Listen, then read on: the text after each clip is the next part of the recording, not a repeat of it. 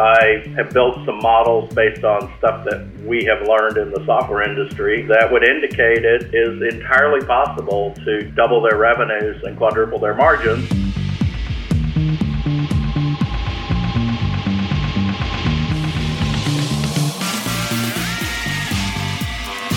Hello and welcome to another edition of the AEM Thinking Forward podcast, advancing the equipment manufacturing industry. I'm Dusty Weiss, AEM's professional nerd, traveling raconteur, and podcast host. And in this episode, how a little dose of Silicon Valley can modernize your business model, drive new revenue, and help you attract top technology talent. We'll be talking with Dr. Timothy Chou, the former CEO of Oracle On Demand, a Stanford lecturer on applied IoT technology, and the host of an upcoming AEM Business Models Workshop for executives. And his contention? Manufacturers the world over are missing out on an entire class of untapped revenue from the products they sell. That ought to raise some eyebrows, but that's what we do here on the AEM Thinking Forward podcast. Each month, we explore a new subject area to help keep your business on the cutting edge of the equipment manufacturing industry. If you haven't yet, subscribe to our feed so you're updated every time we put out a new edition. Maybe share a link with your colleagues if you hear something useful too. And if you enjoy these insights, you should really subscribe to our twice-weekly e-newsletter, The Industry Advisor. Some recent advisor headlines include the impact of China's tariffs on farm imports of corn and soy, a Senate panel rejects President Trump's cuts to transportation, and Stein Seed Farm invests $5 million in driverless tractors. Check out aem.org/news for more on these and other stories. But right now, on to our featured interview. A lot of the time when we talk about new technology on construction and agriculture equipment, we're talking about new features that are being added to types of equipment that have been on sites and in fields for decades. But in a survey initiative with AEM, researchers from McKinsey & Company found that while customers might be interested in these new features, they're less interested in paying extra for them. One of the recommendations that resulted from that report is for manufacturers to tap into new sources of revenue in order to pay for those features and pad out their margins. That means getting your company into more of a Silicon Valley mindset when it comes to the products you offer, the talent you recruit, and even your corporate structure. And that is where our next guest comes in.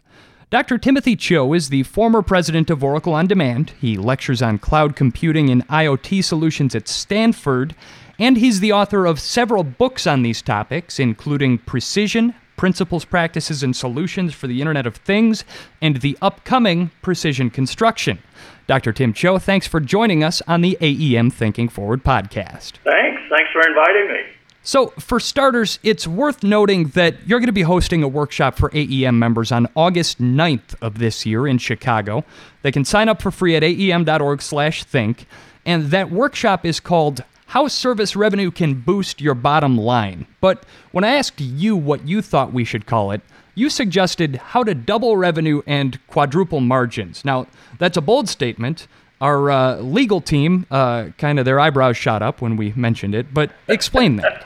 Well, good. That served my purpose. People start to pay attention. No, I mean, the reason I said why not name it that is I think at the end of the day, this decision by executives of companies that make, construction or agriculture machinery to invest in software and software product, I think has to be motivated by a revenue conversation, not a cost-cutting conversation. And I have built some models based on stuff that we have learned in the software industry that would indicate it is entirely possible to take a company that makes forklifts or combine harvesters and double their revenues and quadruple their margins because, one, you have a large installed base, and if I can provide a service, and we'll come back and talk about what that might mean, but if I can provide a service to that installed base, well, I could monetize the entire, all the machines I've sold over all these years,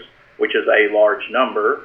And my modeling was around the idea that I would charge you 1% of the price of the machine per year for that service. And why would it improve margins? Because I think most people who are in the machine making business know that their products are under margin pressure all the time. Service margins can be as high as 90%. And so it's not hard to believe that you couldn't quadruple your margins and double your revenues. So your business model is predicated on the case that as machines come to rely more heavily on built-in software, there are important concepts that manufacturers can adapt from the software industry. The foremost of these is the concept of service revenue. What is it, and what makes you say it's applicable beyond the realm of computer software? I start out this conversation with executives in this area by saying all machines are headed to being more software defined. Just a case in point of an area that people are aware of is automobiles. I mean, the Porsche Panamera in 2016 shipped with 2 million lines of code. The 2017 shipped with 100 million lines of software.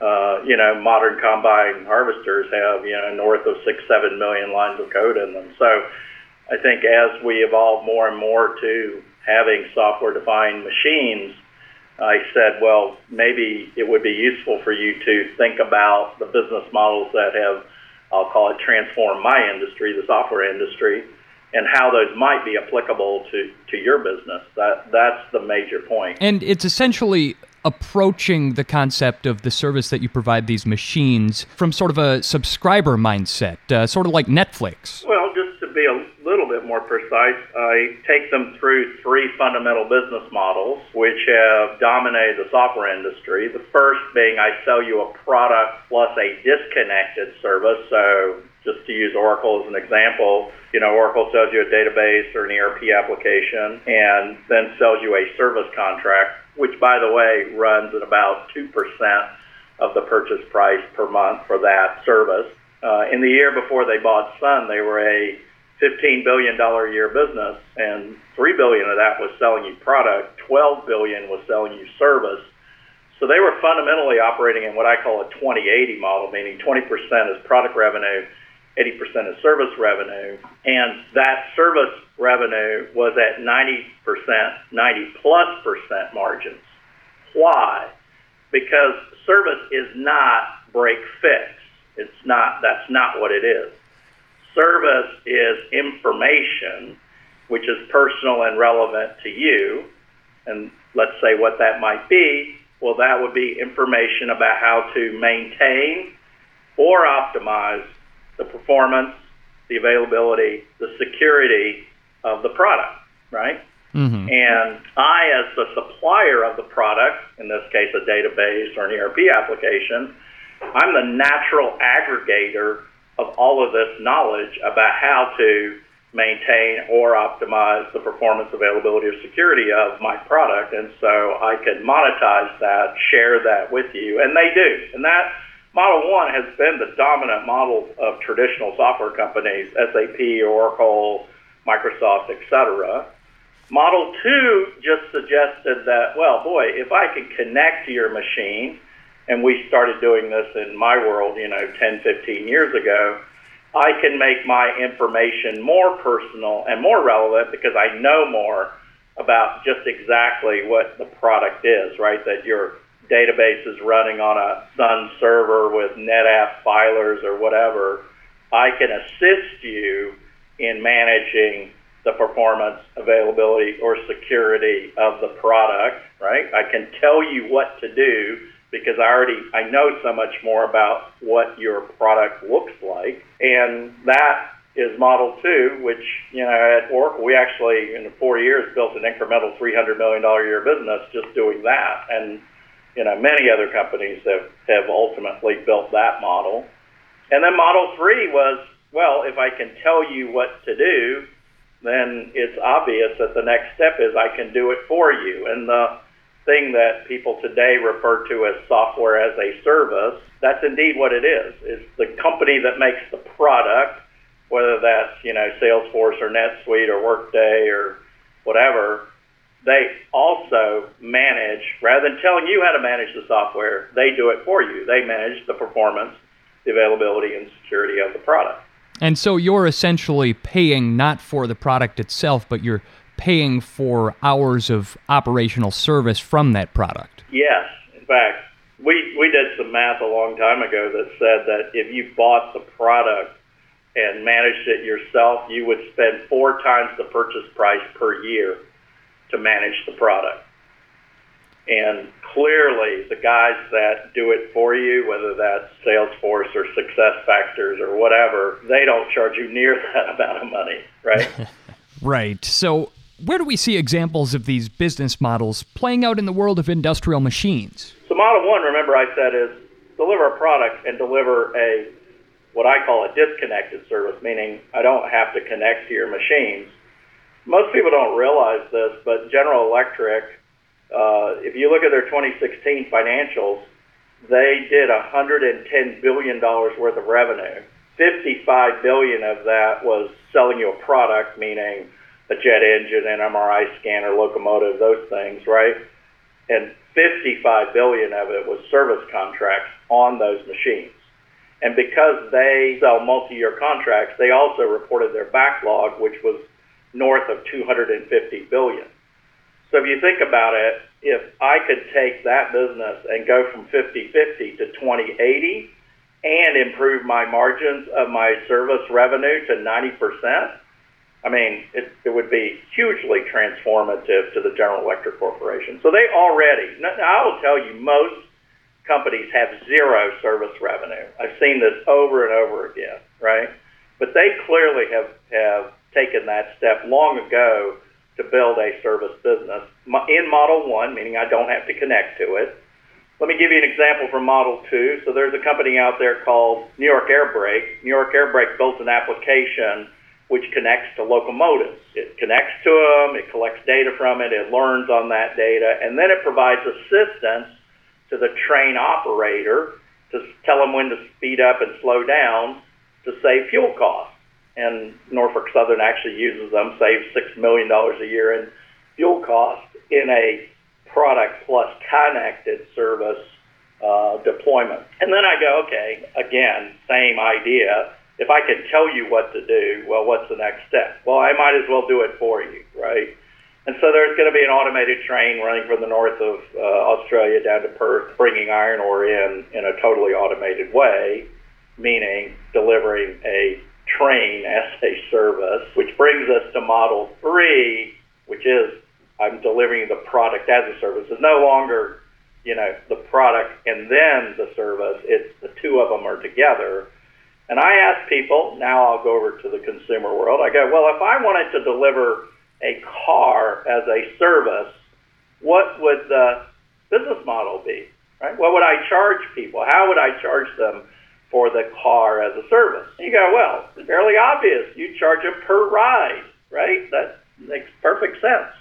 And I go, well, there are companies out there that do this, right? They're called Uber and Lyft, and if you're in China, Didi, right? They provide you a car as a service on a per ride basis. And then I ask people, do they ever think about what is the most expensive thing in that ride? And the answer is absolutely the driver.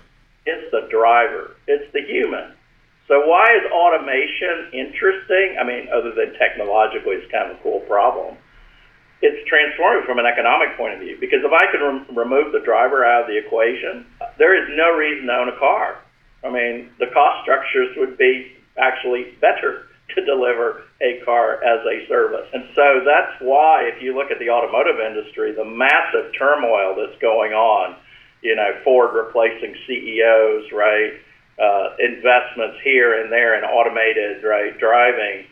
That's why an industry which, you could say 10 years ago, everybody thought, game, set, and match, I mean, we're pretty much done, is headed to being completely transformed. In fact, there's an entire argument that once you hit automated car, at that point in time, the person who's figured out how to do that will just go to a major manufacturer and say, here, build a car to my spec. Now, I don't need Ford, General Motors, Volkswagen, Toyota, any of those people, right?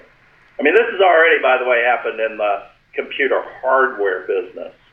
The guys providing computer hardware as a service, meaning Amazon, Google, Microsoft, they don't buy those boxes, those servers, right, from the major manufacturers anymore. They know exactly the specifications that are required, and they just go to the guys that make them, manufacture them, and then they put them in their data centers, totally bypassing. So that's why I tell people, in your industry, there is no reason, whether you're in construction or agriculture building machines, that this isn't going to happen, as it is happening in the automobile industry. And a lot of our AEM members, they've been building their products, some of them for more than 100 years. A lot of these products last for decades out in the fields where they work. Is that why we've seen this sector move a little more slowly when it comes to adopting this technology? No. I think the challenge has been, I go back to the challenge has been business model. Nobody has come in and explained why it is. And if I'm the CEO of a forklift company or whatever, and my smart, guys show up in my office and go, well, we can connect this stuff and collect data and use machine learning. I go, well, that's really fun. Sounds like you guys are having fun. But why are we going to make any money doing this? And until people can answer that question, I think the level of investment in this will be relatively flat, right? Because why would I do it? And I think until you fundamentally understand that service is information about what?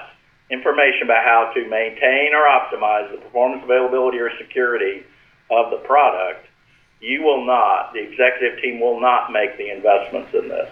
I'm glad that you brought that up, and we're talking with Dr. Tim Chou, former CEO of Oracle On Demand and a Stanford lecturer on IoT and cloud computing solutions. Because when I talk to the engineers and the innovation champions who work with this kind of technology at various companies, one of the frustrations that I hear regularly is that they don't have the organizational leverage to really advocate for this kind of transformative corporate change. So what organizational changes would you say are necessary for a company to thrive in this space? Oh, well, first of all, it's going to require organizational change. We've been discussing business model, touched a little bit on technology, but at the end of the day, if we don't change organizations, none of this is going to happen. Fundamentally, today, most of the way these businesses are organized for, I like to call it horsepower and torque, right? So I'm going to build a bigger engine, right? Maybe a more efficient engine, more torque in my engine. My VP of engineering is all geared up to go do that. My salespeople are all geared up to sell that, right? Mm-hmm. And now you walk in and say, no, there's this thing called service. And by the way, service isn't break fix. I was talking not in the ag or construction industry to one of a large company that makes semiconductor manufacturing equipment. And I said, well, how many machines do you have in the field? He goes, probably 20 or 30,000. I thought, well, that's interesting. He doesn't know exactly, one, because obviously none of these machines are connected, because if they were connected, he would have picked up his phone and gone 21,353, right? So then I got to the second question. I said, how much service revenue do you have? And he goes, 0. I go, you're kidding me, 0. He goes, nobody wants to buy service. I go, well, guess what? My guess is what you tell them service is break fix. As soon as you tell them it's break fix, they're looking at you going, I just paid $250,000 for a machine. Why should I pay you for break fix? This digital service product, which is the way I'm telling people they got to think about this, whether in the disconnected, connected, or ultimately product as a service space, is a different product. It is not the horsepower and torque product. And it is the product which is delivering me information about how to maintain or optimize the performance, availability, or security of my fill-in-the-blank rogator, combine harvester, forklift, scissor lift, etc. And I've been recommending to the executive teams I talk to, I said, look, I think what you ought to do is create a chief services officer that sits at executive staff level, right? Doesn't sit buried under IT or buried under somewhere else. Got to sit at the table. And he or she will have a VP of digital service product R&D, research and development. I need to build these products. And this person will have a VP of digital service product sales and marketing. Because the guy who's selling horsepower and torque, believe me, they don't know how to sell. They don't know how to talk about how to maintain or optimize the performance, availability, or security of the product. So organizationally, I think you're going to end up with another product line. That product line needs to sit at the same level as the rest of your company, and that is the beginning. Ultimately, as you evolve, frankly, to product as a service, these things all they all meet together. There's no difference between a service and the product. They're integrated. But in the transformation, as many of your members are going to be in, I go, here, build a digital service product organization, right? Fund it. You're going to have to choose to fund it at some level, and it has its own sales and marketing, so they'll go off and sell it, build it, and from a revenue perspective, lead the company forward. And essentially what that accomplishes, perhaps most importantly, is giving the people who are advocates for this technology and this business model an equal amount of clout with everybody else in the executive boardroom, and really being able to engage in that tug of war on sort of a level playing field with everybody else in the boardroom. But inherent in the notion that the equipment industry is going to rely more heavily on software then are the changes in the broader workforce that's going to require as well. How radically are our member companies going to have to change the makeup of their workforce in order to keep up? Well, you know, a lot is what I'm hearing. They're going to have to add a lot more horsepower. But just to make a point of it, I don't think, you know, this is a game played not by, you know, suddenly putting, you know, 20% of your revenue over into this new digital service product organization. I wouldn't even say that's not what you need to do. You need to get started, and you need to get started on the digital service product development side, and you need to get started on the digital service product sales and marketing side. On the product side, it's going to require you to have people who understand, you know, number one, this whole conversation about the software content of a, you know, RoGate of any machine. So the software on the thing itself is what I like to talk about, or at the edge, depending on how you want to think about this. Number one. Number two, you're going to have people who think about networks, right? Understand networking, because you're going to have to connect these machines. You're going to have software people that understand collection architectures, meaning how do I collect data, not only from, quote, OT systems, operational systems, sensor data, but also IT systems, meaning your service management systems, your call tracking systems, your warranty systems. Fourth, you're going to need people who understand and can think about how to learn and analyze from this kind of data that ultimately will plug into a new service product, right, that you will build. So you're going to need a different, you know, it's not the guys who know how to build better horsepower and torque. You're going to need software guys, right, who have domain experience. So maybe this is going to happen because you're going to take people who have domain experience and educate them more on software. It may mean that you're going to go hire software people and educate them on your domain, but you're going to need to do that. So my counsel, start with small teams, get in and start perfecting this, and then put more and more and more resource into it. Now, for an industry that has traditionally focused, as you point out, on horsepower and torque, sometimes going out and finding people who are expert in this area and software experts can be a little bit of a long reach. You're a guy that traces his professional roots to the golden days of Silicon Valley, and in a lot of ways, our companies are going to need to inject a little bit of Silicon Valley into their talent pool in order to take advantage of this business model. So for an industry that's been around more than a century and has its roots in the Midwest, what does Silicon Valley look like? Well, I like to think that Silicon Valley's still in the golden days, but so anyway.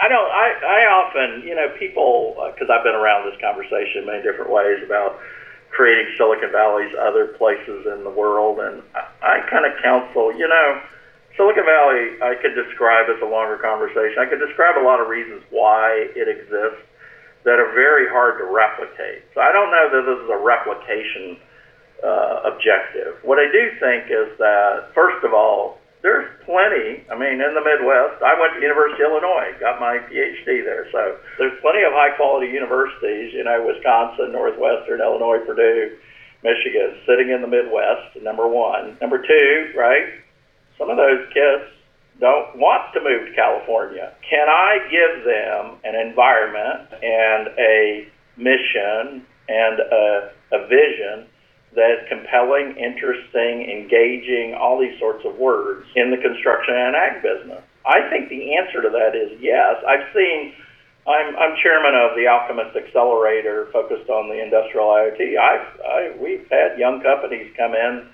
out of Chicago. Their dad owns a farm. I mean, surprise, surprise, right? Mm-hmm. So I think it's the cultivation of reaching out, leadership, back to my chief services officer and my VP of R&D and my VP of sales and marketing.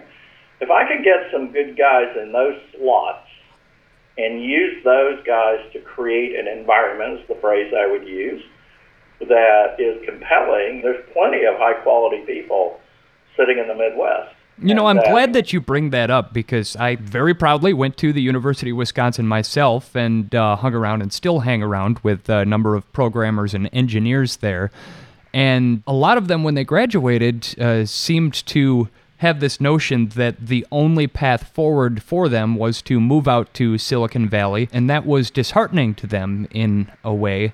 A lot of them moved out there because, we Midwesterners, we have strong roots back here in the Midwest, and so a lot of them, they moved out there for 5, 6, 7 years, and then eventually found their way back to the Midwest. But I feel like had there been a path forward presented to them where they could still achieve professionally and yet stay closer to home and their families and everything that they like about the Midwest, the Green Bay Packers, it would have been a lot easier for them to sort of live out their vision. And I think part of that goes back to, there are some dated stereotypes that dog the agriculture and construction equipment industry that make it hard for them to attract this new generation of workers. What is it that this generation of software experts and programmers are looking for in a job, and how do equipment manufacturers go about providing that to them? Well, since I'm not in the generation, I will describe it kind of from a different perspective. You work with them, though, on a regular basis, lecturing at Stanford. Yeah, I like to say I get to hang out with the kids. I will tell you, yes, there's all the stuff that people are probably aware of, whether that's, I'm here for a board meeting at Blackbaud. We just moved into a new building in Charleston, and on the way up, there's the requisite Keurig coffee makers and, ping pong tables and all that sort of stuff, right, and the accoutrements. So yes, okay, all that stuff, which is, really easy to replicate, if you will, open seating. So I think really what it is, a compelling thing to go work on. Something interesting, something compelling, something I can learn, right? Because, I'll say the good kids want to learn more. So, and they know, they know that while I might graduate with a degree in computer science from Wisconsin, I've never seen a scissor lift, right? I've never seen a rogator. I'm aware of these things, but I've never even seen them. So what are the challenges in the agriculture industry? What are the challenges in the construction industry? And it's not without, there are guys out there building robots for the construction industry. It's not like, smart kids haven't figured this out, that these are big-ass industries, right, which have, huge opportunities to be transformed on a global basis. It is. I just think what's happened, to your point, is if I'm in one of these large 100-year-old companies without serious leadership rethinking, which hopefully the workshop that we're headed to doing, we have some of those leaders in the room, for them to start to realize it's got to be them, that they start to make this change, they start to talk about this, they start to bring the people in. And it doesn't take 100 people, it takes the right 10 people, right? And care and feed for that, pay attention to it, right? That's where it has to go. And I think as long as people think, which many people do, that, what is software? Oh, it's those guys in IT. Oh, what do they do? Oh, they keep the email system running, or, get me my laptop.